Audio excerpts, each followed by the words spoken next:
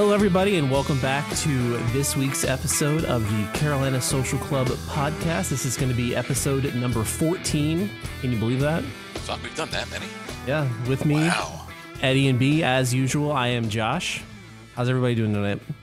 I'm doing pretty good. Pretty tired. Been an eventful last 48 hours, but doing pretty good. This fucking guy over here with a life.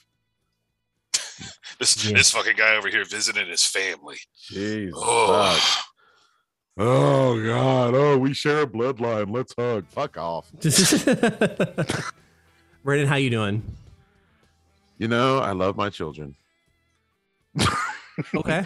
No, but Is that followed by a butt, or is that just a no. general statement? Well, actually, yeah, it does.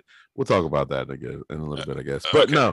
no, tomorrow is my 15-year wedding anniversary. Hell Well, yeah. You got anything schmancy planned?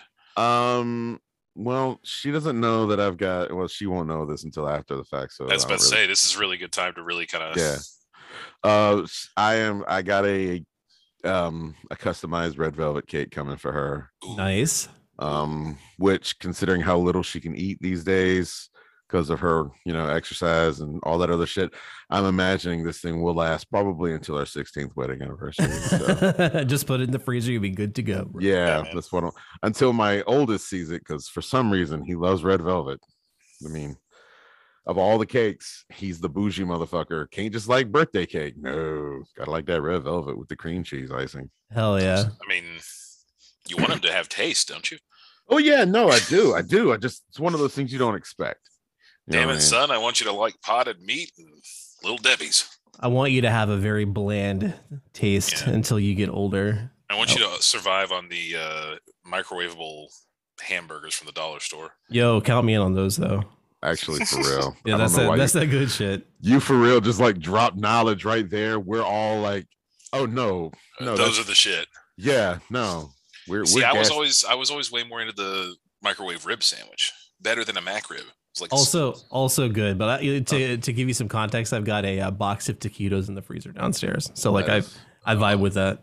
that is not a problem. That is No, not a problem. box taquitos is pretty legit. Yep. And so I also got her she's into horror, but she's into horror in the sense that like she wants to be able to display stuff that talks about horror, or that like she can Yeah. enjoy, that the kids won't freak out about. Okay. So like on her desk, because we share an office room here as I'm recording, I look over, and next to her Leslie Nope Funko Pop is a Michael Myers just standing there. That's a great juxtaposition. Yeah. Phenomenal. And to flank that, I got her a fawn from Pan's Labyrinth, Okay. just like a statue. That was a turn. I liked it. I thought you were going to say Jason. I thought the obvious choice was going to be there. It wasn't taken. She hates the fuck out of Jason, actually. There's beef. Like what are we talking about here? She wants to fight Jason. She will fuck him up. No, she the best way I can describe it, based on how she's explained it to me in the past, it seems as though she is more of a like, he's too easy. You know what I mean? Because he's an unkillable supernatural being that's super strong. Okay, I get it. Yeah, she's like, one of the reasons that she likes Michael Myers is the fact that at its core, you could still kind of say half the stuff he's done in his movies aren't really supernaturally based. No, I get It's it. a Michael s- Myers is a dude. Yeah, it's easy for her to get down on that. Plus, the face, the shape, just the way the original was filmed. I mean, it's a great horror it's a film in general. Absolute classic. So that's her favorite is Michael Myers. And then Pan's Labyrinth, even though it's not necessarily horror. The wine bottle scene, it's horror. Oh no. There's plenty of stuff in there that is horrific, but it's really hard for me to look at Pan's Labyrinth as horror. I could show that like to a younger demographic than I could like gory shit. You know what I mean? Yeah, I wouldn't consider Pan's Labyrinth horror. It's hard because Guillermo del Toro, he does really good horror stuff. So I could see, based on the special effects, that That's the kind of thing that'll give you nightmares. But he also really, really enjoys kind of doing a little bit of mix and match, Yeah. Like Hellboy 2 is sort of a supernatural horror film, but it's also a romantic comedy. Yeah. So. Yeah, no, you're exactly right. And the wife and I, we saw Pan's Labyrinth. Honestly, we've only ever watched it one time. But the thing is that it's one of those movies that if you've ever seen it, it stays with you. Mm-hmm. It never leaves you. We still talk about it. We still reminisce about it. And it's been well over a decade since we saw it. We bought it, we own it, and we think about it a lot. It just resonated. So I got her that, and I got her a Lego chess set, which I think I told you all about before. Yeah. And then I got her a Hogwarts Express to go with her giant fucking Hogwarts castle. So yeah, it's a lot more park here. It's a lot more fun stuff for her to enjoy. So I don't have to, I thought I wanted to kind of do it in my wheelhouse. You know what I mean? Yeah, no, that makes sense. Yeah, I guess that. Because I don't know, Josh, how hard is it for you to buy for Kelly? That kind of depends on the year, because she'll mention stuff throughout the year that like she likes or she wants or whatever. For Christmas this year, I modified and built not a computer, a keyboard for her, like a mechanical keyboard for her that like I modded all the switches and bought her keycap set, so it's like all fancy and whatever. And like I felt like that was a good gift, and it is a good gift. And then sometimes it's just like what do I know that she needs? So last year, not this past year, but the year before for Christmas, I built her a computer because her laptop was on the way out, and I knew that she needed one. Sometimes it's easy like that. Sometimes I miss. For one of our earlier anniversaries, I gave her like a teddy bear with a locket on it. That wasn't a great one, So it is and it isn't hard, because like I'll think of stuff that I want to get her, and either it'll be too expensive or unavailable or whatever, or I'll think of something that she might like find cool or interesting, and then that's a little easier. But I don't know. I think I'm a lot harder to buy for than she is. Eddie, what is the shittiest gift you ever got somebody? Man.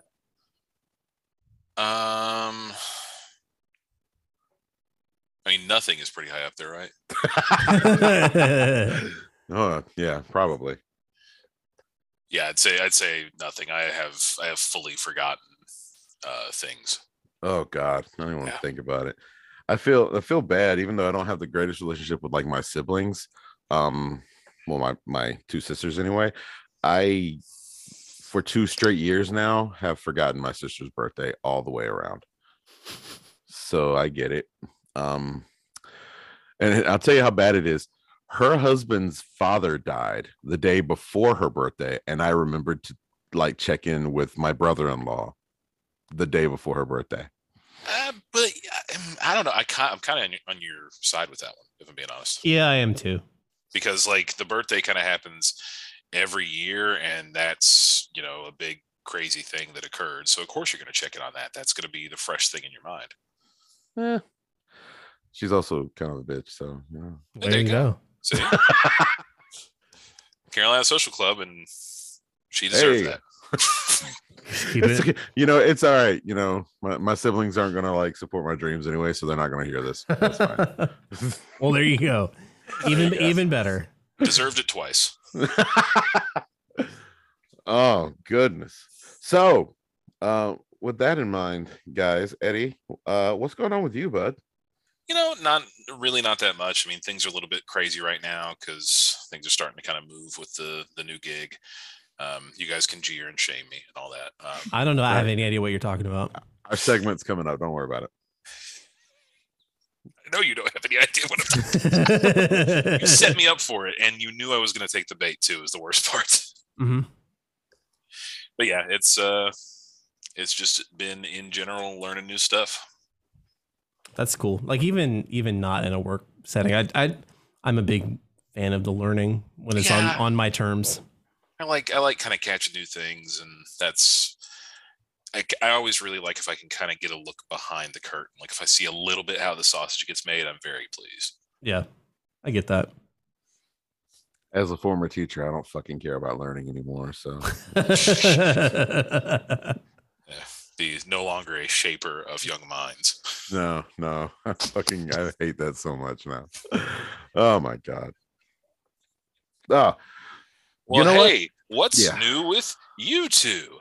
Well, we have a name for this segment, and that's the J&B Unemployment Jamboree. Unemployment Jamboree. So do you want to go first, or do you want me to go first? Because we're looking for the O. That's right. You know what? Mine's low. Mine's pretty low key. This past couple weeks, guys, I've just been dealing with that resume lady. I've had a couple people reach out to want me to apply to a couple things. And I have applied to those things, and knowing that I had a mentally handicapped resume, I still submitted it. I never heard back from them. So I kind of just embrace it at this point. I'm just going to wait for this to be done, and hopefully something will come of it. It comes with a 60-day interview guarantee. So, hey, but I will say this. My wife and I have talked about the idea of pulling my, our 3-year-old out of daycare, because they've gone up in their rates and their care is not commensurate with the amount we want to pay. So we're contemplating pulling him out and looking for something else. And if that happens, I mean, I don't know what that's going to entail for the job, but that's going to be about $1,300 back in our pockets. Nice. So fingers crossed something happens there. If I got to take care of him during the day for, a few weeks in there, that's perfectly fine. He's allegedly my son, so it's fine. Allegedly. You're used to him by now. I've seen that kid. He is definitely your son. Oh yeah, no, genetically, there's no fucking way. Like, it's one of the situations that if I actually did openly contest it, we went on Maury, and Maury would just stare at me like, dude, why are you wasting my time like this? We're not wasting our money on the test, by the way. Not even. No, I don't even have an envelope in my hand right now. Just get out of my face. Yeah, just leave. Yeah. What about you, Josh? So, I'm still an unemployed free agent. It's been 18 days since I was terminated from my job. It's been 18 days since my last job.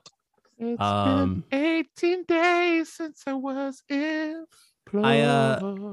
I've applied for about 70 jobs. I've obsessed over my resume for all 18 days. I'm obsessed with my resume. Yeah, I'm considering getting like a resume lady like you have, to be honest, just to take a look at it. Somebody who's outside of my family and outside of like all that stuff, just because like I have a lot of HR in my family and I could absolutely engage them if I wanted to, but I kind of want somebody who has fresh eyes to look at it and see like what the deal is.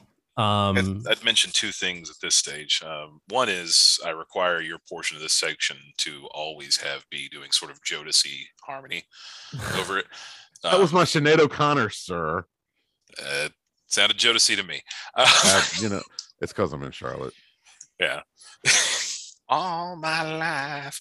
The other thing is, it's just wild to me, just looking at it from my end of things, that like things that I would consider to be luxuries in the job search world no fewer than 3 years ago, like having people to doctor the resume and headhunters are just sort of how you have to enter the game now.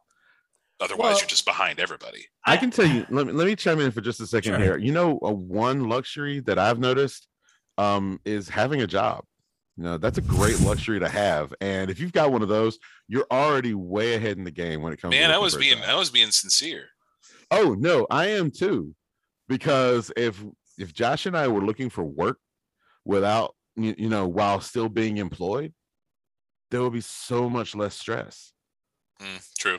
You know what I mean? Yeah. But his came out of nowhere. I had to make the shift whenever I did. If we still had the ability to work, it would be great. I don't want it to be a situation. I don't think neither one of us like this situation. We're making light of it, but we fucking hate this.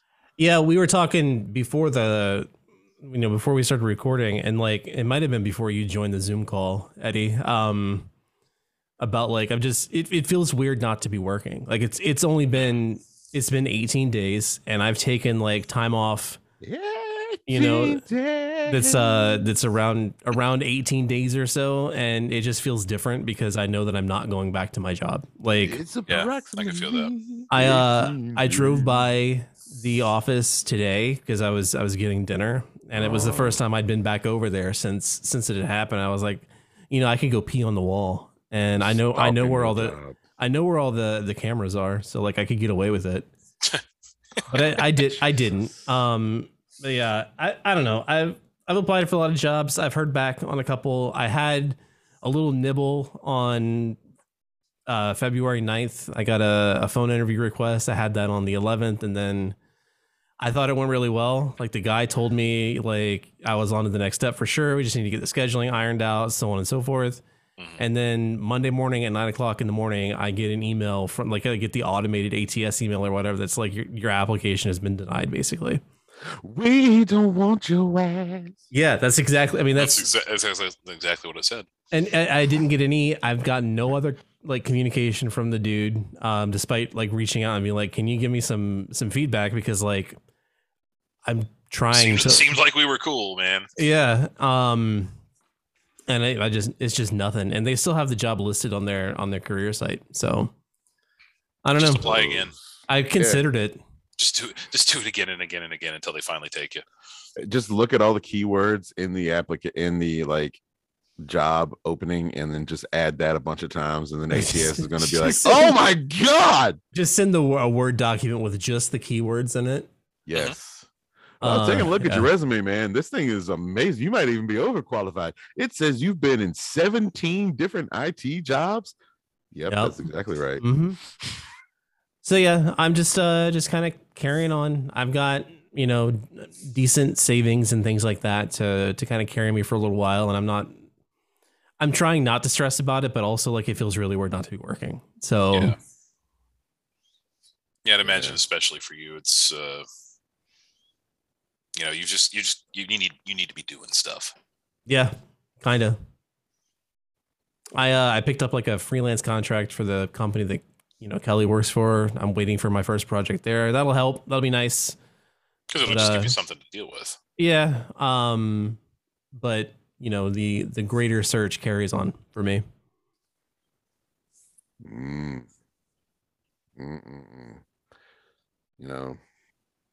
I can tell you guys as we work through this resume thing with this lady, it is very important that as much as we want to say, that we talk about this guy like communicating with Josh and then all of a sudden just like stonewalling him after the fact, there is no personable like aspect to this anymore. That's what I'm kind of getting at. The fact that we have to essentially rig our resume to ding keywords like it's like a Google search. Yeah. That does a disservice to any skills that we may actually possess. You're putting this far better than I did. Yeah, no.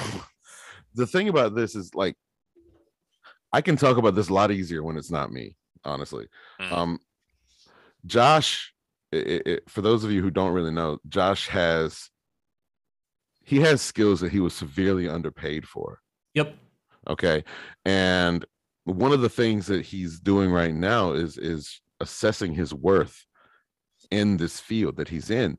And the issue that he's going to be coming into is this is such a technical field that he's going to have to hit these keywords that ATS and these fucking algorithms can determine whether or not he's worthwhile. Right. The dude hasn't even hit 40.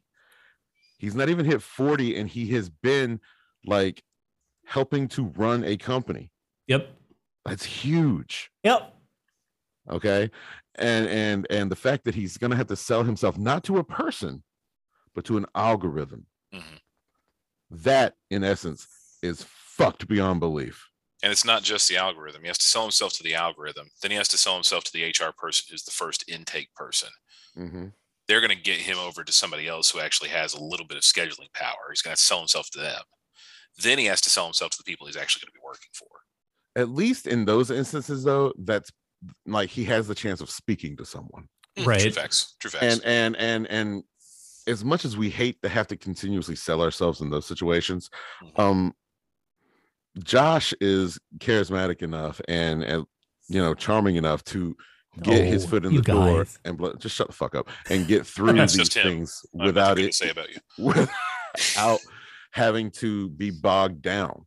He's not a socially awkward guy, he's able to handle this. He's got charisma. So I often say, just speaking for myself, like, if I can just get in the fucking door, you let me speak to the person, I got it. That's all I need to do is get in. Yeah. Well, that's why it was so shocking that, like, my interview with this dude went really well. And then Monday morning, like it honestly, there was a moment where I was like, I wonder if this is just a time-based automated thing, because this happening versus how my interview went does not make any sense at all. And I usually don't miss reads on these kinds of things. Mm-hmm. It's like a bad Tinder date. I mean, yeah, kind of. It feels good until you get home and they just straight ghost you. You don't even get a fucking reply back saying, hey, the chemistry wasn't there. The job search has been Tinderized. Ugh, it has. Well, I've started when I apply for something that's really interesting, or that I really like, and it's not just like a similar position with more money. Yeah. I'll send a LinkedIn message or an email or whatever to the recruiter on the position. Mm-hmm. But that hasn't like hit at all yet either. Oh, and that's hilarious to me, is the fact that I've done that stuff too. And I've been following up on LinkedIn after I sent in an application. I'll go to the website itself. I'll send the application, make sure it's in there. And then I'll send a message a couple days later to the recruiter, just a simple like, hello, hi, whatever, because LinkedIn's like, you should follow them now.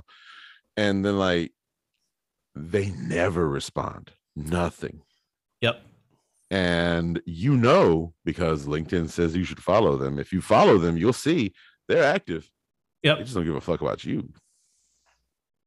Yeah, I signed back up for LinkedIn Premium to kind of get some more data and things like that, It's like $30 a month, right? It's $40 a month, dude. It's expensive. Yeah, I'd like to point that out again. Going back to that show that we talked about, you got to pay $40 a month so that people can give a fuck about you getting a job. Yeah, it's crazy. No, you're good. It's such a different world than it was, because like I worked for my last company for 7 years, and it's such a different world in the job search world now than it was back then. Like back then it was really just like Indeed and, Dice and LinkedIn every once in a while. And now it's just like, have your resume right. Make sure you get the thank you note in. Thank everybody. If you have letters of recommendation, send them at this specific time. Follow up with the recruiter after you drop your application. So on and so on and so forth. And every single position that you look at, like it used to be, you'd have. So the job that I got 7 years ago, I had one phone. Did I have a phone screen? No, I got a phone call from the HR guy to come in. I was on my way to Clemson with Kelly because she was she did her master's degree there. Got a phone call. He was like, and I had usually stayed for several days or whatever. And so he was like, when can you come in for an interview? And I said, I'll come in Monday. Came in that Monday, had the interview, went home that day, got the offer same night. Like I had one interview or two. Technically it was two interviews, because I had an interview with the HR guy and then one with the guy who is my boss. That was it. And now it's like phone screen, like you said, interview with the hiring manager, interview with your team, interview with your boss, like just to maybe get an offer. And it's crazy. And the thing is I don't want to discount the like job searchers out there, the unemployed, the active ones are like all doing the same thing, you know. Maybe 100 people applied to the same job. I don't know. It's understandable if you're not going to get every job you apply for. That's right. Yeah. We're not I'm speaking for Josh here. We're not saying, you know, we're so fucking great that every job that we've applied for should be like bending over backwards to try to get us. Yeah. It's more of a matter of like, after how hard we have to work to sell ourselves. How hard you have to work just to be seen. Yeah. Yep. You want to talk about demoralizing, to be ignored completely after what you put in, after the excitement you feel, and then no one responds to you. The worst thing in the fucking world, like Josh is mentioning it here again and again. And if those of you who are listening, if you've ever experienced this, you know what this is like. You feel that excitement that maybe, just maybe, someone cares. They've seen your skill. They see who you are. You feel seen, like Eddie said. And then you go and you get an automated email telling you that you ain't been seen. So then you're trying to figure out, were you just lied to? Was this? Well, I mean, were you talking to a fucking sociopath over here? Here's the honest question: would you rather take? I feel like, for me personally, I would rather take 5 in-person rejections before I take an automated email rejection. Yeah. No, I agree with you. Yes. Just, and you know, fuck it. I don't even need like a in person. You can call me. Yeah, just verbally. Yeah. There's a job that I interviewed for earlier this year. I didn't like it. I walked out and I was like, oh, there's no way I'm getting this one. I bombed the interview. It didn't feel right. He wasn't feeling me. I wasn't feeling him. It just was not going to be a good fit. He emailed me and said, you know, we're moving forward, but you should still apply to other places, blah, blah, blah, blah. It was a quick 3-line email, not even 3 sentences. It was just 3 lines. It was good enough for me. I don't need you to give a shit about me beyond letting me know that you give some shit. Yeah, just like just a little bit, you know. Yeah. There's a little bit of humanity and involved in the process, and you know, I'm like you. I don't want a lot. I would like to get some feedback as to why this guy decided after a weekend that I wasn't worth having another conversation with, but I'm never going to get that information. I just need to let it go. You know, it is what it is, and I've applied to like 50 more jobs since then. So I mean, you know, it is what it is, I guess. Yep. Damn shame. Damn shame. Yeah, no, I mean, I would have been good at what I was interviewing for. Like, there's no doubt about that. I would have been excellent at it, but you know, not in the cards. Maybe I'll find something else. Oh man. Cards. Indeed. What? You ever wonder where that shit comes from? Like, it's not in the cards. Is that like a tarot card thing? No, it's a gambling thing, I think. Probably both. Yeah, it could be. I don't know. Kelly will chime in when she hears this. And I'm saying Uno. Okay. I'm saying somebody is sitting there going, I just want to draw 4 so fucking bad. They kept pulling from the deck, and he's like, God damn it. So many reverses. Nothing. Then he got beat by a fucking 4-year-old. Looks like it originated in the early 1800s and is a reference to tarot cards. Oh, you're Googling as well. Okay. Yeah. Tarot cards. All right. I was going to try to be sneaky on that. Yeah, no. The thing is like when I hang out with Kelly while she's working or whatever, she'll randomly be like, oh, have you heard the phrase blah, blah, blah? And I'll be like, yeah, I have. And she's like, did you know that originated in like 1845? And et cetera, et cetera, et cetera, because that's part of like the work that she has to do for her job. And so it was this very similar. She loves it. It's great. I love it. It sounds like fun as fuck. Yeah, it is. But you know, I don't have that knowledge, and I just have to Google it. So I feel like I learned this week that the phrase lousy comes from being louse ridden. Yeah, like that sounds right. I think so, yeah. So like all of a sudden I felt like somehow cultured that I had learned that. And I'm like, I'm gonna spring that on somebody and I'm gonna be like, yeah, motherfucker, I know this. Oh, man, I love little tidbits like that you can just kind of interject, though. They do make me feel smart. I'm not gonna lie. Bro, if life was a Jeopardy game, I'd be God. Oh, God, don't get me started on Jeopardy. I love Jeopardy so much. And honestly, trivia in its totality is just something that I could be a little obsessive about. I remember at the one of my schools that I used to work at, when everybody would come together and get drunk in the bars after hours or before hours, whatever. And they would have the trivia contest in the bars or whatever. They'd always want me to be on the team because I knew so much random bullshit. But then at the same time, halfway through, it goes from, oh, that's awesome, to incredulous. How do you know that? To Jesus fucking Christ, how much shit do you know? To like, oh my God, he's such a nerd. And then, see, for me, often it's I get to those stages, but then I also get to the stage of like, you don't know that? And I'm like, no, I didn't know. Oh, the worst. That's the worst, when you don't know something all of a sudden. And everybody looks at you like, this is a basic building block of existence. And you go, is it? I was unaware. We used to do the trivia thing at a restaurant that has since closed. It was back in the olden times before we had to wear masks everywhere. And there was one night where we won, and we were competing against this guy who's actually like a semi-famous actor. His name, who is it? He was on that show. Let me think of it. He's got a weird face. He's on the show Southland. He's got a weird face. He does. Josh Duhamel? No, he was on the show Southland, and was he like a constant character on there? It was Sean Hatosi. That's who it was. Sean Hatosi, huh? Yeah, and he was there like, oh God, yeah, that's with a punchable guy with his agent or whatever. That's a punchable guy. And we beat that ass. I'm just saying, we beat that ass, and I was very, very happy about that. And you're not wrong. That is I remember him from Alpha Dog, a fucking disturbing movie.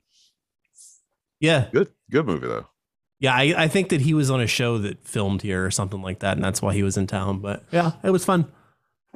You were like, yeah, get out of my fucking restaurant. This is my city. Yeah, my city, bitch. My city, face man. More like Sean Halitosis. You can take your agent and just go fuck yourself. Yeah. What have you been on? Felicity? Shit. Don't nobody know nothing about that show except for what's her name and her hair. Yeah, bitch. Hey, now he was in one episode of SEAL Team this year. You be quiet. Oh, he played Mark Lee. Good for him. Mark Lee, good for him. Great role. Mark Lee was a juicy one. Mm-hmm. You know, they were talking to Robert De Niro about it. Oh God, you don't want Robert De Niro to be on there. They looked at Robert De Niro, so they went with their second choice, Sean Hatosi. I'm imagining Robert De Niro was hamming it up, and they're like, "We need somebody who can take this seriously. You know who we need? Get me Sean Hatosi." Yeah, this De Niro guy's okay, but we really want an actor's actor. Can somebody put in a call to Sean Hatosi's agent? God, this guy is probably a wonderful person too. Is the worst part. He's been married to his wife since 2010. Like, oh my God. By all accounts, he was super chill. Like he tipped well to the people that were at the restaurant. Like, people are chill when they get fucking humbled. Well, I mean, I did do that. His ass did get fucking humbled. So Josh is the Iron Sheik of this circumstance. Yeah, I am. Josh gave Sean Hatosi a short arm clothesline. I did. Said that's my bar stool. With my brain. I gave him a short arm clothesline with my brain. See, I remember trivia back in the days of the Damons because they had the video trivia. I love that shit too. Oh my God. His children's names, by the way, Cassius, Leo, and Finn. In the world of Hollywood, that's reasonable. Yeah. I'm not mad. It's the worst part. The more I read, the less I'm annoyed. The more you read, the worse you feel for your joke. The madder that you get at me. He's like, how could you do that to Sean? How could you do that to Sean? We love Sean. He was a video hoe on Justin Timberlake's music video. Wait, how do you know he was a video hoe? Was his role video hoe? Does it say that in IMDb? I say that everyone that's in videos is video hoes. It's just quicker for me to say. Ronald Isley was a video hoe. Yeah, he was. He was. What the hell is going on between the sheets in my home? did this to you, R. Kelly. Baby, wait, let me explain. Before you start to what? Sorry. My wife hates it when I go off on these Ronald Isley tangents. Between Ronald Isley and Michael McDonald, I like how the Ronald Isley tangent is so commonplace that you're like, yeah, this is a constant source of issues between me and it's my wife. really bad because it's bad. My wife likes the Isley Brothers, and then whenever any Isley Brothers song comes on, she knows I'm going to be a really bad Ronald Isley for at least an hour afterwards. It's rough, and it's me just explaining shit around the house. You know, you've logged into your computer. Okay, I can see how that could grate. It's bad. Going down. It's bad. I freely admit it's terrible what I'm doing to her. I'm stopping it. What is love if not like kind of low Ronald Isley persevering mental manipulation? Yeah, and slowly digging into her brain. I love her. He played John McCain. He played John McCain? Apparently. No relation. No, I think he was supposed to be John McCain. No, legit. He was legit. Oh, he was in Faith of My Fathers as John McCain. As John McCain. I'm saying opposite like the Scott senator. Glenn. Scott Glenn was there. Listeners of the Carolina Social Club podcast, I apologize. No, the Sean Potosi fan club will not be denied, sir. I'm so sorry. Will not be denied a moment to mention Scott Glenn, sir. Sean Potosi has a bunch of movies. I may apologize for that. Oh god. Well, at least it's better than the Michael McDonald, because the Michael McDonald that goes for at least it always goes longer than any Isley brother that I do. I love Michael McDonald. Oh, but he's so easy to do. Like he's easy to do. Oh god, yeah. Yeah, people who are really easy to imitate. I mean, it's just going to happen. Recorded a podcast. Wow. Carolina Social Club. Get a Discord plug right in there. Discord.carolinasocialclub.com. What are you doing, boy? Manscaped. Okay, forget not in love anymore. All right. What a fool believes. So the actual topic, now that we've really just gone way around the bend. We went off the rails. We really shouldn't take weeks off. Yeah. It's quite clear that when we do that, shit goes wrong. We're going to talk about things that there's not really like a concise way to say this. So we're just going to say it's like nerdy shit that we're into, and we're going to educate you guys about it. That we're obsessed about. Yeah. Yeah. So mine is Michael McDonald impersonations, guys. Let's get it going. I mean, my thing is, my list of things that I can get nerdy and obsessive over is sizable. I have a real problem. Support John McCain. It's not something I'm nerdy about. Yeah, I got two things that like only two things Josh has ever been nerdy about. No, I mean I've been nerdy about a lot more things, but only two things I'm going to talk about. Like I'm a huge nerd for sure. Yeah, I've been thinking about getting into Warhammer. That's a troubling sign for a man of middle age. Well, I mean it's a big old rabbit hole too, because you get the figures, you gotta paint the figures, you gotta learn how to play the game. I like the artistic aspect of painting. Yeah, no, I know. I get it. Superman does it. Here's the problem for me, guys. Whenever there's something that I get into, I can't just dip a toe in. That's true. Ever. And it's a problem. You want to talk about bad? I got into Lego right when I resigned from my job. Lego. It's like literally I got myself a rush of heroin and then I ran out of money. Yep. And so like I'm sitting here with my kids going, guys, you want me to put this together with you. Guys, get the fuck out of the way. I can do this. It's hard. I can't half-ass the things I'm obsessed with. So yeah, no, I'm with you on that. Like, yeah, I'm definitely with you on that. There's a certain, if it catches my eye, and it can be the dumbest, tiniest thing that catches my eye, but if it catches my eye, I got to be whole hog. Yeah. It's. Do you guys, when you learn, like you get into something, are you able to kind of slowly get into certain things, or are you just like immediately jumped in super deep and then you burn yourself out on it really fast. That honestly depends on the cost. Like it's going to be a cost-based thing for sure. If it's free, then I can just go deep like super fucking fast. But if it's something that costs money, or I'd have to invest money to like really, get what I want out of it, then I'll definitely slow burn it a lot more. The internet's been very useful for that because, there's really, if I take the example of this sort of burgeoning Warhammer thing that I'm kind of looking at, in the olden era, all I could really do was go and hang out at Games Workshop and probably buy stuff. And just at that stage, you're already in. Right.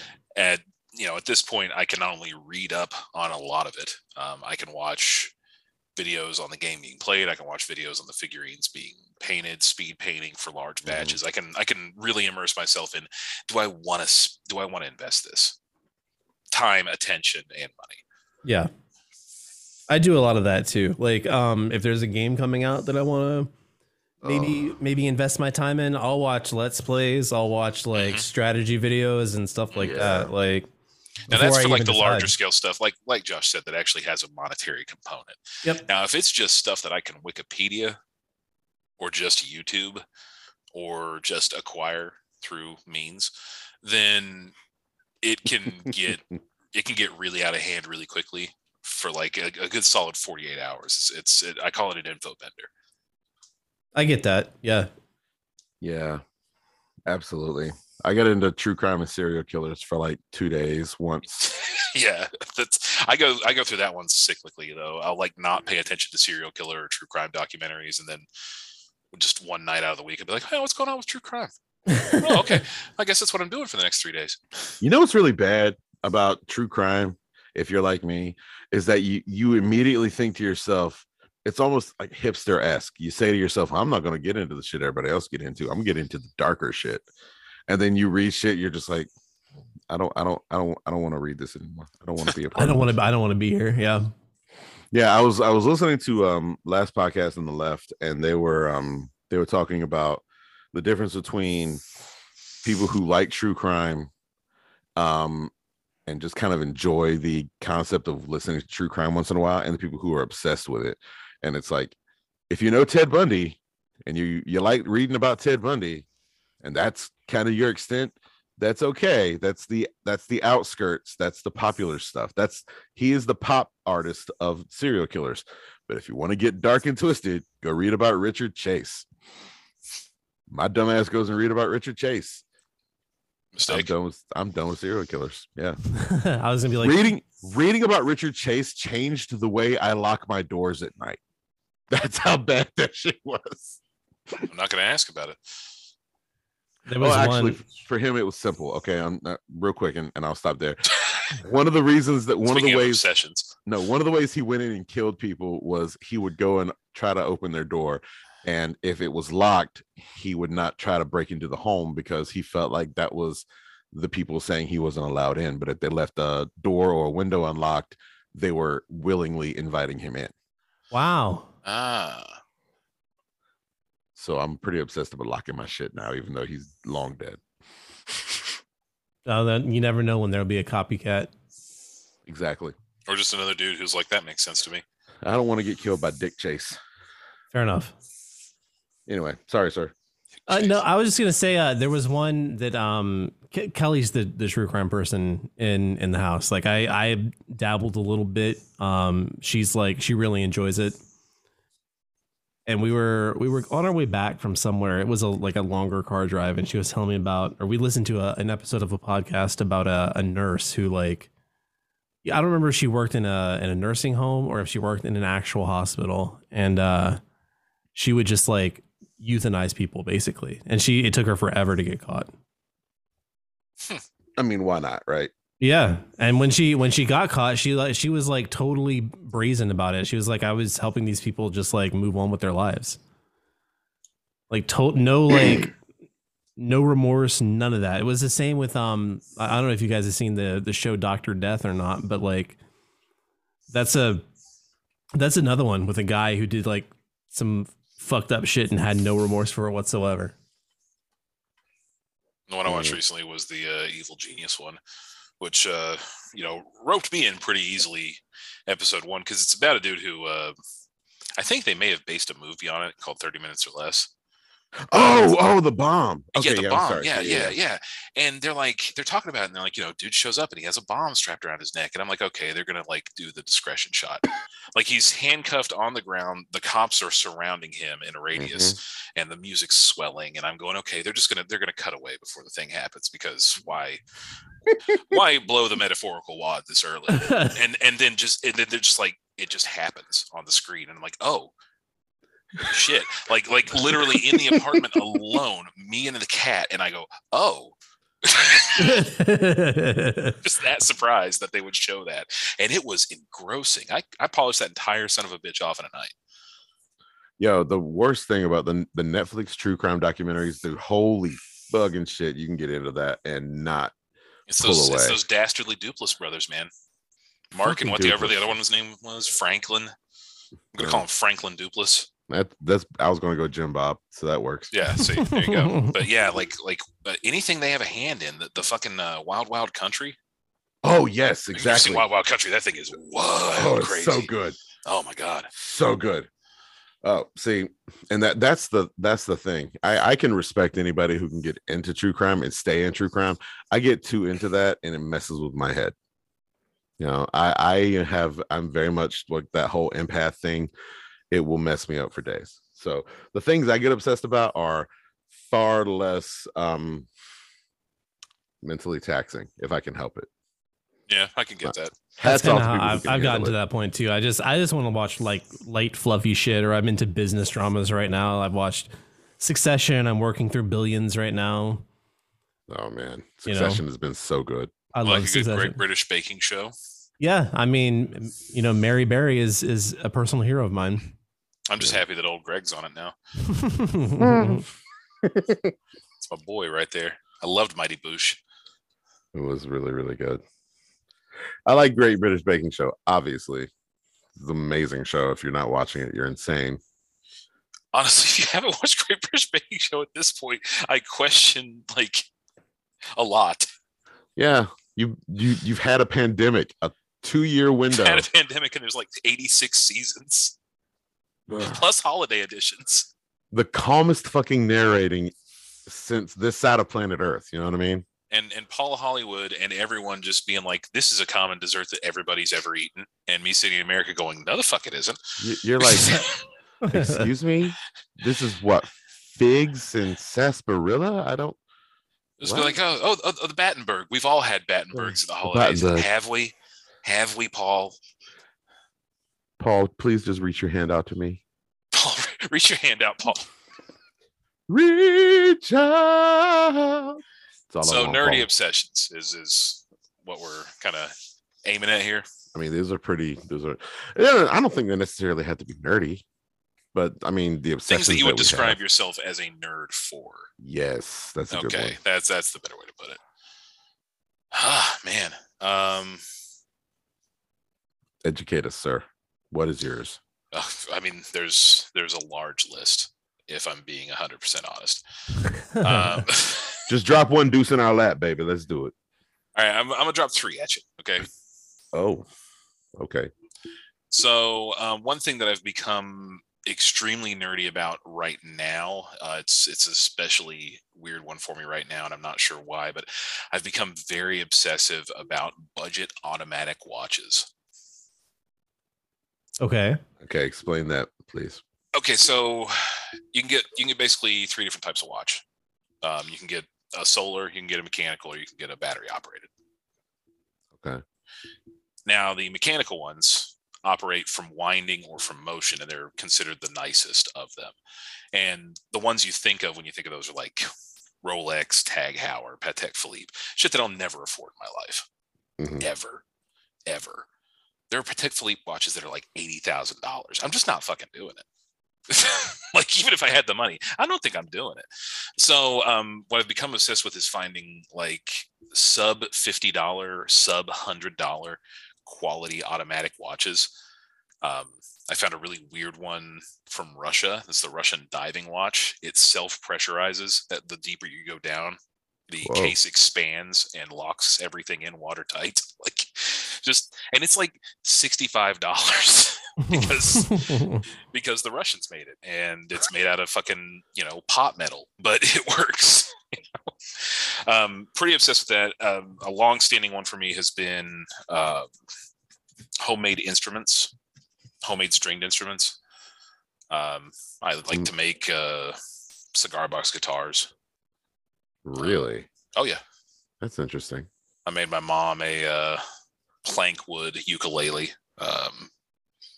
I've thought about making a canjo as of recently, which is a banjo out of a can. I have a stack of cigar boxes, some in the midst of being built, that have pickups and volume pots and everything like that. So how do they sound? Really fucking dirty, which is what I like about them. Like they do not sound good. They can sound really good. I mean, I've seen some people with some really higher level builds that I have the money or time for, who have made some that sound like professional luthiers make them. But for the most part, they sound a little bit scratchy, a little bit fuzzy. They sound like a swamp. And that's what you're going for? Oh yeah, 100%. You're playing with a slide. You want it to sound like you're summoning something.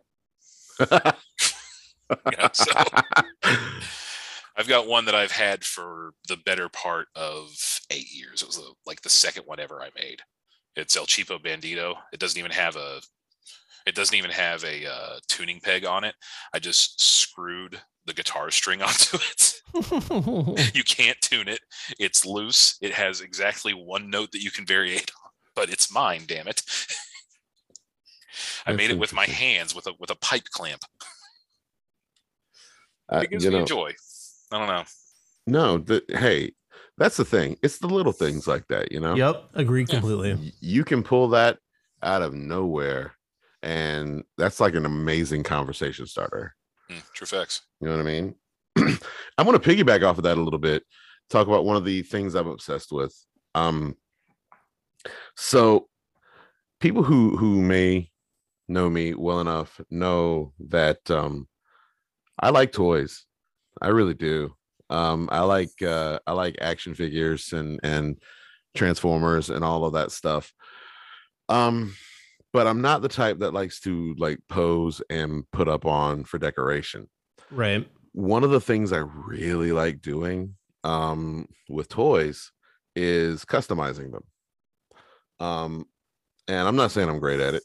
I'm really not. They look dirty and grimy sometimes, but I become obsessed with getting a figure, looking at the things that are flaws on it or things that I perceive to be flaws, and just working on it and making it look better or feel better or sound better. And the thing is that like, it isn't like I'm going to do anything with it, but it becomes a project. It becomes something that I can build upon. Yeah.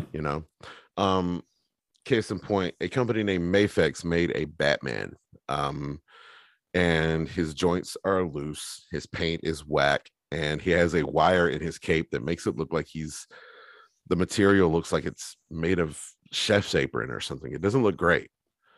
And the thing is you look at that and it's like it's a diamond in the rough. You can polish that. You can make it look good. So you learn about how you can tighten a joint, or you learn about how you can loosen a joint. You learn about ways to apply paint that will stick to the figure, the certain kind of plastic. Really? And it won't just melt away, and then you go past that and you learn about how to sew. You learn about ways to do seamstress work or seamster or whatever it is for guys. I don't know. And get a good cape. Yeah, seam meister. You get one that's got a good fabric, a good weight to it, and you try your best to make it look as close to either your dream or just what you are just hoping for. Beyond that, I also really like just taking characters and then turning them into entirely new ones. That started like when you're building Lego sets and you don't follow the instructions, Yep. Yeah. Well, then you find yourself like, I don't really give a shit about like a toy that I got for like $5, but if I could make this shitty looking swamp thing look like Moss Man from He-Man, well then let's paint. Let's do some crafts. I dig that. Let's take some junk that we found in our little junk drawer and add it to this guy and make them look totally different. You talk about the Warhammer and the painting on the figurines and stuff like that. Yeah. I live for that sort of thing. It's one of the reasons that I love playing the Fire Pro Wrestling game that I know that we've all played. So much customizing, the amount of like stuff you can get your hands into. Oh my God, I could spend days doing it. Whew. Love that shit. Yeah, it's excellent. I got paint pins right now, just like staring me in the face, like we should do something after this, baby.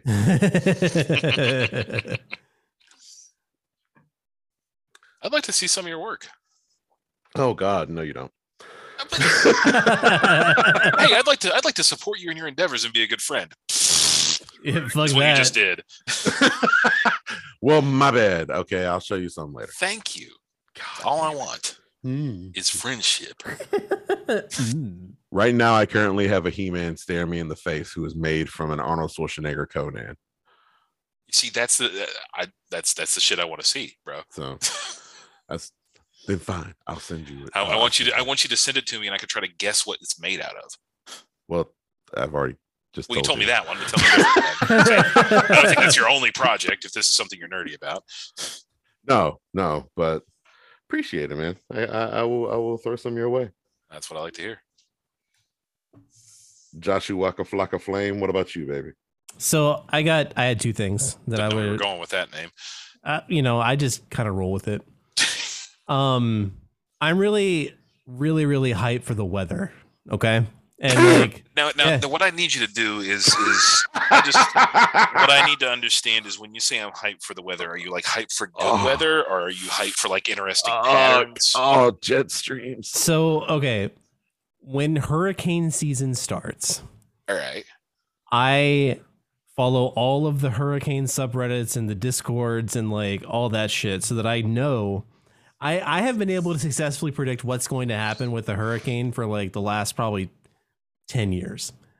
And this all started when I was a kid. I don't know why I got into the weather when I was a kid, but like I went outside and like my dad taped me doing like weather reports and shit like that. And I don't know. This is long standing. This isn't like a recent, this isn't like a pandemic thing you picked up. No. I love it. I love like being the guy that's like, oh, it's going to rain tomorrow and it's going to be cold. And I said, well, it might not be as cold as it's saying it's going to be because of what's happening here and blah, blah, blah. Like I have, my grandfather was super into it too. I actually have his hurricane tracking map on my wall. Well, it sounds like you come by this honestly then. I do. Clearly. He would track them. It's like a corkboard thing that's got really about half, a little more than half of the country on it, a little bit in the Atlantic Ocean, that kind of stuff. And he would track hurricanes with colored push pins. And it always hung. Yeah, it always hung behind their one of their doors, and he would just like, it was 4 feet away from the TV. So if there was a weather update with the hurricane, he was right there, like plotting the stuff. And it's one of the things I made sure I grabbed from him after he died. And it's on my wall right now. I'll post a picture of it. I love it. I just really like get into the ins and outs of how the weather works and like being able to tell like if we need to actually evacuate for a hurricane or if we can really just sit at home. I think it's really important if having come from an area similar to where you live now, it is really important to know that stuff. Yeah. And I joke about the whole jet stream thing, but now that you've explained it, I'm like, holy shit, no, I grew up just like that. I just moved to a place where there is no good weather, so there's nothing to have fun with over here. But oh my God, hurricanes and stuff like that. Would you ever be one of those storm chaser types? I was about to say, it sounds like storm chasing without the actual chase. I wouldn't be a storm. I'm too much of a wimp to do the storm chasing thing. Would you be like their logistical guy, like the guy with the computer back at the base? Yeah, I could definitely see myself doing that. Yeah. So you're saying you're Philip Seymour Hoffman? You would talk to them about the Yeah, Suck Zone? yeah. Yeah, he's Emilio the Suck Estevez. He's that goth lady from NCIS. Yep, exactly. That's me. Oh God. The data analytics person. Yeah, it's just the person who's just like they're like they touch the thing in their ear and they're like, hey, how many CCs or whatever. El Nino's trying to hack us, and then just like show him. I'm blocking him out. Hold on. trying to hack my air. Move out of the way, and then both of you are typing on the same keyboard. Oh God. Yes. My Fucking other hell. thing, speaking of keyboards, is mechanical keyboards. If you're in the Discord, discord.carolinasocialclub.com, one of my buddies, my very close friends, posts in the art and technology channel all the time because he's a keyboard builder.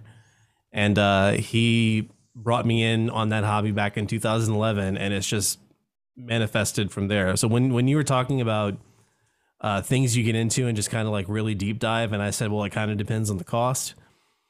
To give you an idea, I just joined a group buy for, and I apologize, Cully, when you hear this, because while it is still my money, it's a lot of money that I've spent. We're talking 4 figures? No, not that, Okay. not that expensive. I was like, damn, son.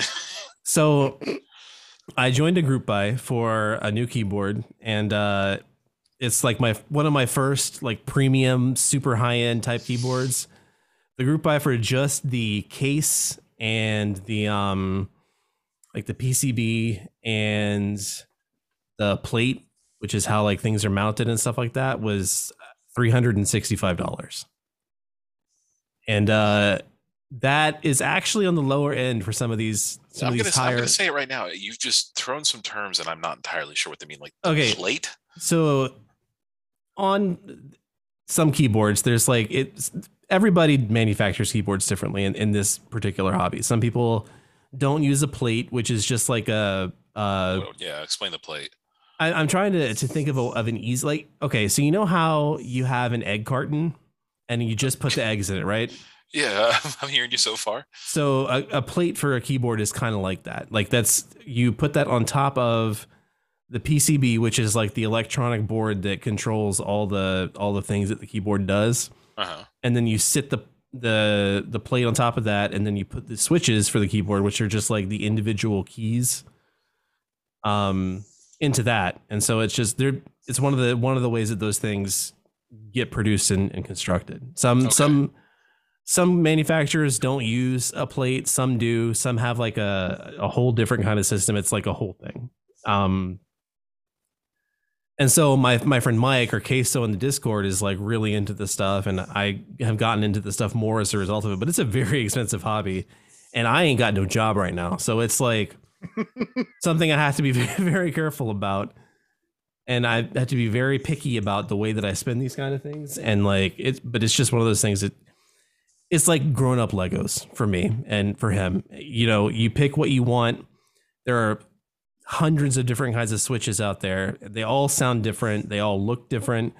They all feel different. There are different keycaps, which are like the actual, letters and numbers and tab and caps lock and all that stuff that you can sounds get. Very, kind of customizable in how you want to approach it and how serious you want to kind of dive into it. Yeah. So like, if you go back through the Art and Technology channel, actually, I think the Art and Technology channel is basically just all of him posting videos. And I'm going to start posting Cigar Box guitars, and B can start posting Fig Mashes. Yeah. But like, you can kind of see how it like manifests and how it evolves and stuff like that. And, yeah, it's one of my favorite things. And I was initially a little reticent to get into it because, do you really need a super duper fancy keyboard to like do your work or play games or whatever? And then I realized like I spend, 8 to 14 hours a day on the computer between working and hobby stuff and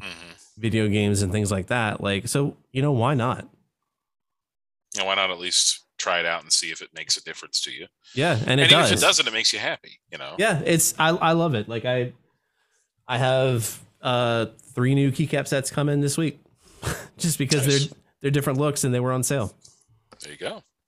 So This is an interesting stuff that we're obsessed about, things that we do in our spare time, and there's a litany of other things. But I wanna ask you guys, just kind of like as a roundtable thing, what is one, I guess, um, brand or show or just niche, just like one, I don't know what the best way to describe it, that you are obsessed with, that you have to watch or read as soon as you see that it's out? Ooh, like if it drops, I'm there. Yeah. Hmm. I can break that down to a lot of different things. I can break that into articles, merch drops, and um, YouTube channels. like, Okay. for articles, anytime. Um, every year I wait for this so much. Drew McGarry, who's a pretty well-known writer, I guess. Um, he'd love hearing that. He does a feature before every NFL season called "Why Your Team Sucks."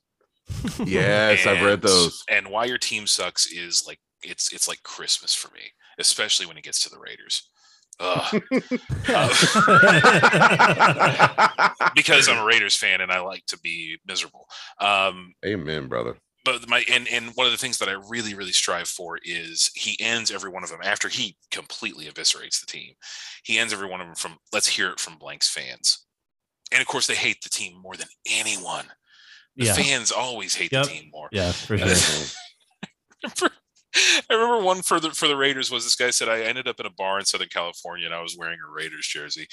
Some guy bumped into me and spilled his drink on me. And without even anyone saying anything, 3 Latino gentlemen materialized and fought him on my behalf. The police questioned me, all because we were Raiders fans. Wow. So that definitely, strangely enough, for somebody who, and anyone can attest to this, I basically wear shoes until they are rags.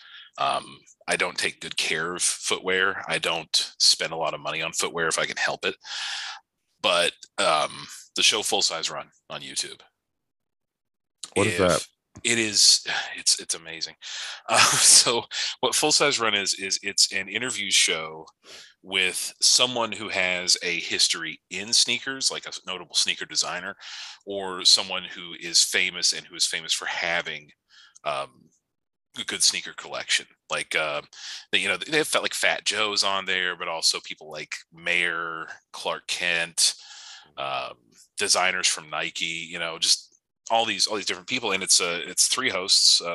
2 of them are guys who write for Complex, and one of them is Trinidad James. Okay. Of course.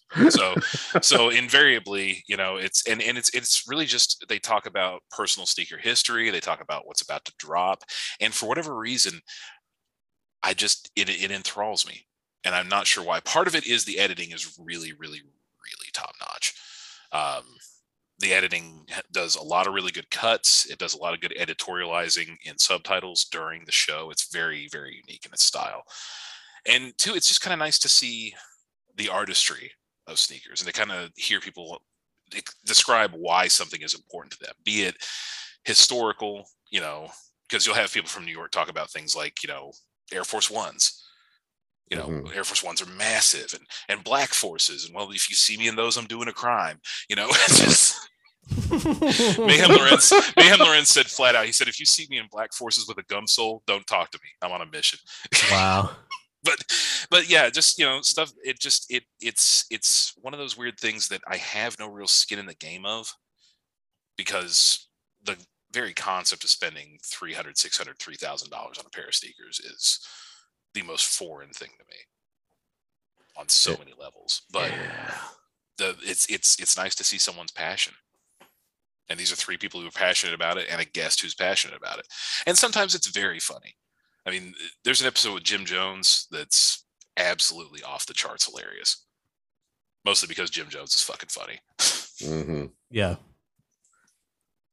That's interesting. That's interesting. Yeah, that's just something that it hits me, and I just have to see it. And for merch drops, anytime Meth Syndicate or Silvermore drop anything, I at least want to look and see what it is. I never buy it, ever, because I'm a man of weird proportions, and even if they drop a shirt in a 3X, I have to have a 3XLT, or I'm just going to be showing off my gut. You know, it's hard when you got a 24-inch dick, man. I get it. I don't get it, but I assume it's hard. I don't get it either. Yeah, it's real difficult. Yeah. But I gotta pay attention to those merch drops. I tell my tailor, be on the lookout, man. You gotta let that midsection out. Lyndon Johnson over here, Jumbo is the place to be. Met Syndicate does a bunch of funny, stupid shirts.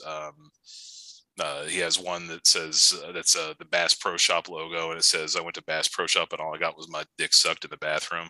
And, so he has to drop them very briefly, or else he will get sued. So it's always good to pay attention. And Silvermore does all these really insane vintage wrestling drops. Like he just dropped Don Predator Fry sweatshirts. I want a Don Predator Fry sweatshirt in the worst way. He did FMW ring crew jackets. I mean, he's just, if he can find it and make it happen, he does. And it's a lot of really cool stuff. None of it that'll ever fit me, but it's still neat that somebody's out there like, you know, whose logo ruled was ECW's. I'm going to put that on hats, fanny packs. Damn, dude. Wow. That's, you are into that. Holy shit. Yeah. The passion that you like discussed that just then makes me go like, I don't even like this shit. I was like, I want to at least like see what you're talking about. Oh, like, dude, send me links and shit. Follow like that. follow him on fucking Twitter. It's insane, dude. I'm like, fuck yeah, dude. Let me just at least see. Like he's got because he'll go places and source shit too. He sells tapes. Remember tapes? Tape trading? Hell yeah, dude. Yeah, like he sells like he just dropped. He found like 3 copies of UFC 7 on VHS. like just the most random stuff. But like he went to Mexico and got a whole bunch of bootleg action figures, and now he sells the bootleg action figures. Like, just as you do, as obviously. one does, as one does. Yeah. Everybody knows that Mexico is the China of this hemisphere, at least when it comes to bootlegs. Yeah. Okay, I suppose so. Yeah. No, I'm saying like if of you this, which hemisphere? Well, you're Western or northern? West. I meant west. Obviously, my point is, if you ever go, you think about knockoffs and stuff like that. Generally, you're going to get something from China, maybe something from Mexico and Bulgaria. But I will tell you guys, if I'm sticking to toys, and you know what, I've decided all these things that I like, I'm going to stick with toys. Okay. One of the things that the toy companies in the world hate more than anything are knockoffs, right? That's true. Where you take their intellectual property and you do whatever the fuck you want with it.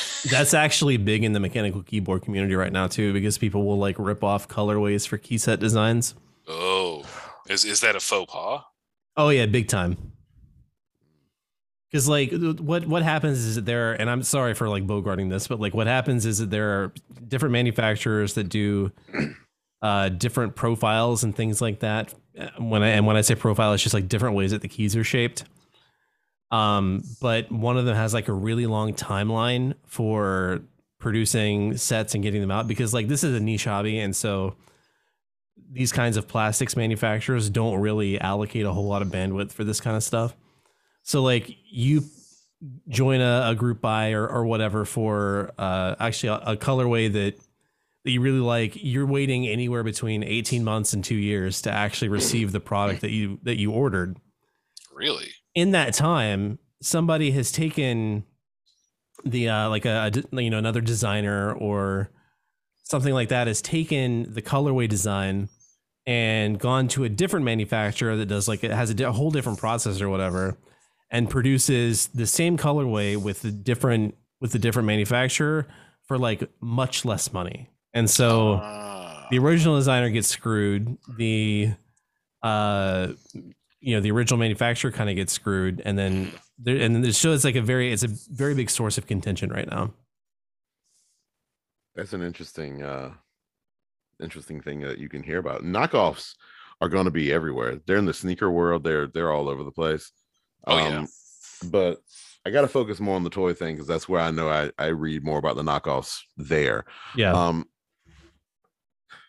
So for a lot of people that follow along in the toy world, you have I'm going to stick primarily to Transformers here because it's going to be the easiest one for me to explain.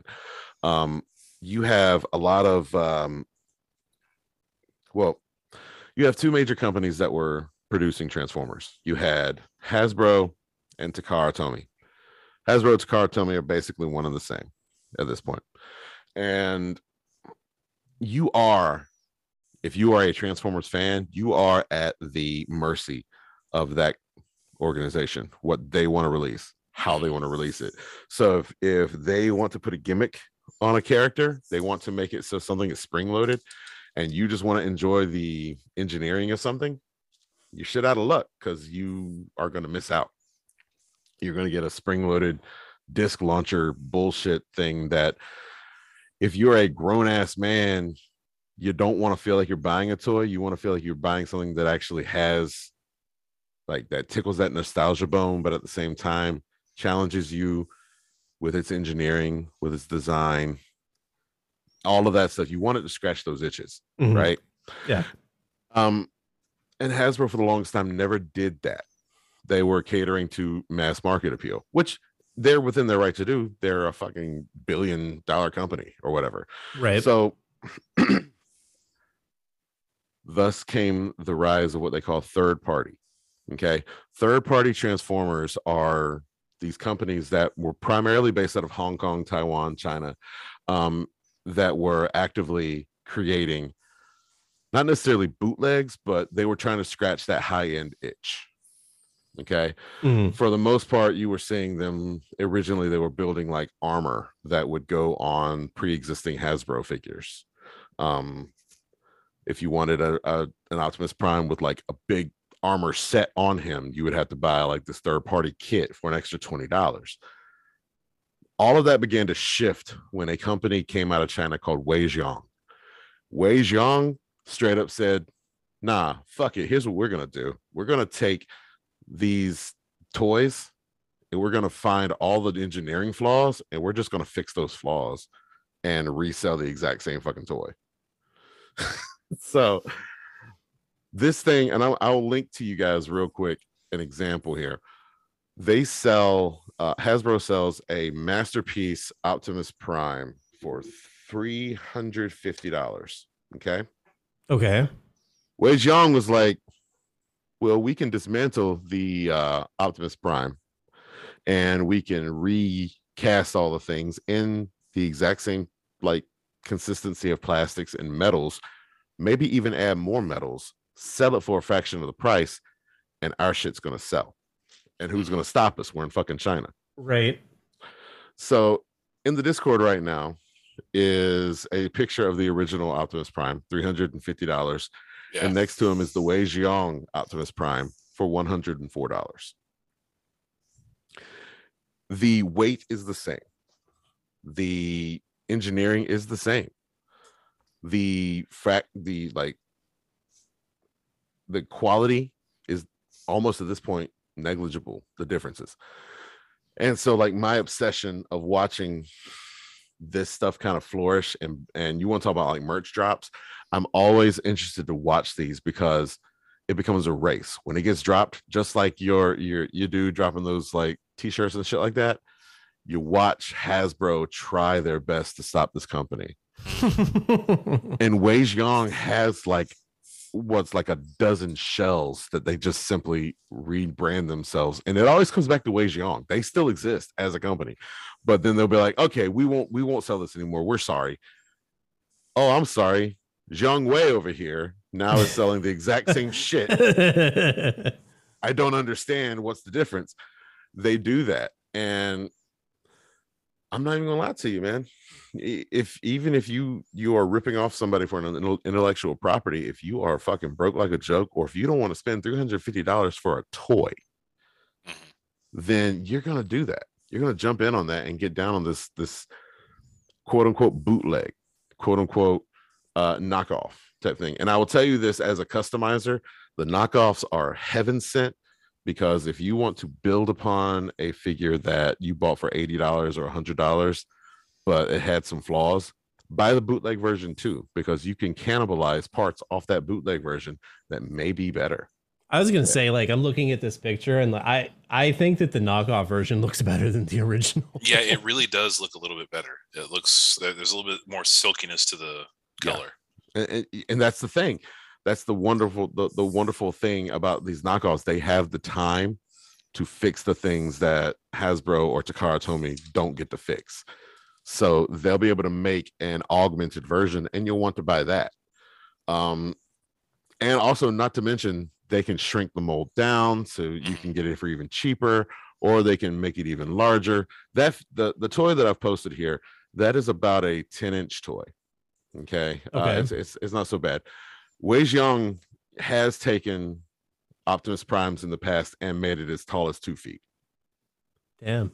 And it's the same like price range, 1 to 125, somewhere in there. There's hardly like any argument to be made except for, well, I'm not going to have something that's not Hasbro. I'm not going to have a non-American Optimus Prime or some bullshit. It's really hard to make that argument, especially when you ball on a budget. Mm-hmm. Now, all that to say, you want to talk about like YouTube channels that I have to watch? And again, knowing that I'm obsessed with a ton of shit in my life, I'm trying to stick to toys here. I want to give a shout out to the YouTube channel for D Amazing. And if you've never seen D Amazing, if you've ever watched it, and I don't even know if anybody who listens to our show even gives a shit about toys. D Amazing is this black dude up in New York, and he does these video reviews. And one of the things that he does is he'll review practically anything, and he'll go through every single piece of a toy. And be very, very meticulous. He doesn't shit on anything. Even when something is bad, he's not shitting on it. He's trying really hard to explain to you how he doesn't like it if he keeps going, yo, it's not for me. It's not for me. But it might be for you. But it might be for you. So I'm going to finish this. I'm going to keep going. I'm going to keep going because this is for you. And so he'll go through the whole thing. And then at the end of the video, he's got these super high quality photos of various poses, various things he'll get done.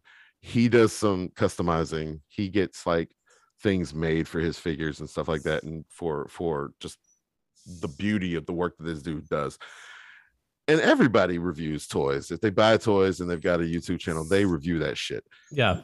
But something about this guy, not just his positivity, but like his catchphrase alone, when I first heard it, I was like, oh my God, this corny motherfucker. But then, like 4 videos in, I was like, you know what? He just genuinely care that I do this.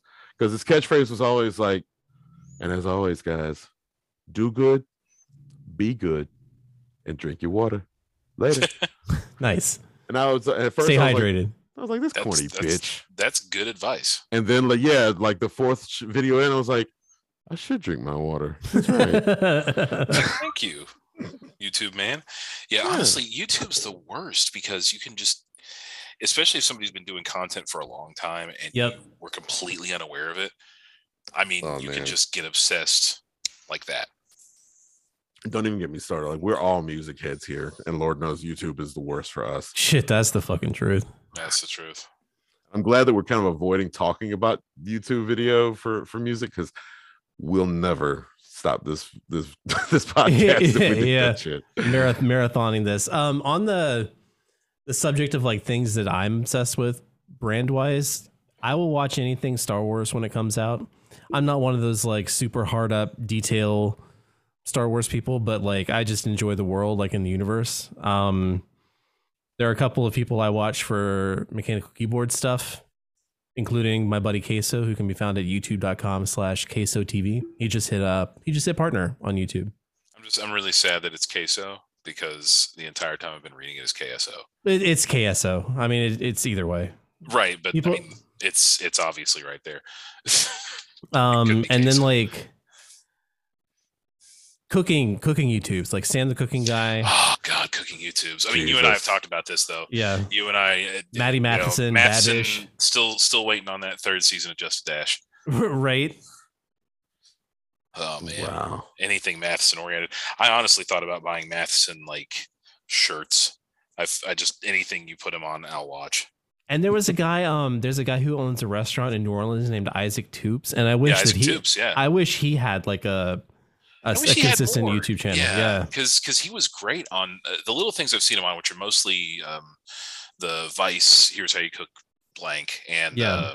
he was did on a- Fuck That's Delicious a couple times. He did an episode with Babish too about Cajun cooking. So That's right, he did. Yeah, he's great. He's hilarious too. Yep. And he definitely, sometimes you think maybe somebody's putting on a little bit of an act. No, that guy he's just full bore Cajun. Oh yeah. Oh man, I love full-born Cajun people, man. Yeah, That's like the whole other half of phenomenal. my family that's like that. Cooking YouTube is easy to get obsessed under. Music is bad because you can start getting into really variation things about music and Yep. live cuts or reacts. Fuck, I love a good music react video. Oh god. I went down a rabbit hole for those. Like it was a guy who mostly listens to like metal or whatever. Mm-hmm. Is it the classical guy responds to reviews? Somebody turned him on to Pentatonics. Mm. And he was like, "Oh my god, I'm having like an experience right now," and I'm like, "Yeah, you are." Like, You're goddamn right you are, buddy. Yeah, you are. That's Pentatonics, baby. No, there's one it's a classical composer, and for the most part, he just reacts to Opeth and Tool. I love that, and it's really funny because he'll like pause it and he'll be like, "Oh, good, okay, yeah." So 13, 16 time, not usually heard, but Yeah, I feel like we would be remiss if we didn't actually give a shout out to the charismatic voice in this too. Honestly, yeah. For sure. If you've not watched Charismatic Voice, I mean, please do. That woman follows talking about Opeth and Tool and all that other shit. Like, she is adorable with her reactions. Yeah, she's great. Mm-hmm. Yeah, I think I saw her do a react to Typo Negative, and seeing anybody hear Peter Steele's voice for the first time is always a joy. Yes. Oh yeah, she reacts to a lot of great stuff. And then she's not someone to sneeze at either. She's even reacted to her own shit, and she's a damn good singer. It's wild. We've created this entire industry of like, watch me listen to this thing you've heard. Yeah. I fell down the rabbit hole bad with reactions to Lil Dicky's Sway in the Morning freestyle. Oh my god, dude! Seeing people try to break it down and always fail to catch everything is a great joy for me. Yeah, I will sometimes get stuck watching Lil Dicky freestyle videos just in general. True facts. And then people watching like or doing the reaction videos to it too is always a blast. I can't remember what they call it on Sway when they give you the 5 different beats. It's the 5 Fingers of Death. 5 Fingers of Death. God, I have been on 5 Fingers of Death rolls before. Mm-hmm. It's so funny to hear people try to react well. The one who killed it's the only one I've ever seen actually edited. They edited the Speaks because he made some very disparaging comments about Mike Pence. Like they put it up and there's this long section where it's just blank and everybody in the comments is like, did they edit a freestyle on the Wake Up Show? Yep. Wow. Yeah, they had to, buddy, for a lot of reasons. Yeah, I'll find myself if I get into that mode where I'm listening to Lil Dicky freestyles, then all of a sudden I'll be like on battle rap YouTube for hours. Oh my god, battle rap YouTube. I Like used to watch. It's like Soul Con and fucking like. No, I got even deeper than that. There was this thing, this channel, All Hip Hop All the Time, AHAT, and they were based out of Vegas, right? And they would post an easy 6 battles a week. And I mean, varying degrees of people who were somewhat talented and who maybe weren't. Like it was really fun to watch. There was a Juggalo guy. Of course, he showed up to do that. And it was funny to see a lot of people. You could see people who actually just were there to have fun doing battle rap, and people who were like, "I'm going to get my crew over." I'm going to get my crew over. Invariably, garbage, just trash. Man, I'm going to watch AHAT freestyles. That's what I'm going to do. Nice. Oh, this has been nice to just go deep and feeling like a completely nerdy person. Oh, yeah. We didn't even talk about like anime or pro wrestling or anything like that either. I didn't even talk about my legitimate nerdy stuff. Like, I play first edition Dungeons and Dragons. So like we could do an episode 2 about this. Yeah, honestly, let's push it up. The worst part for me is when you said Star Wars, I felt my haunches raise up, and I'm like, everybody knows Star Trek is better. I'm like, don't do it, don't do it, don't do it. I will Listen, never understand why we have to be separatists. Yeah, I was say I love Star Trek too, like for sure. I just want to, troll everyone who listens. That's all. I mean, Okay, yeah, that's fair. let's troll them all. Benjamin Sisko wasn't a good captain. You're a piece of shit. That's all I know. Benjamin Sisko, more like Benjamin Loser. Nice. This motherfucker is named after the Thong Song Man, sir. I don't want to hear it. Listen, Benjamin Sisko is awesome. DS9 is great because it's the only place where you can get, in general, you can get Iggy Pop. Yeah. Name another Star Trek series where you get Iggy Pop. You're not You're not getting him. No. You're not getting him. You get Jeffrey Combs often, and Jeffrey Combs is the best part of any Star Trek series. Rene Auberjonois is just an amazing actor. And I love that his Odo, fantastic. Odo, phenomenal. Odo's so good. Honestly, I'll state this right now, and I will put this stake in the ground. DS9 is the best Trek series of all of them. You don't have to put that stake in the ground like it's a problem, because I'll fight anybody who says different.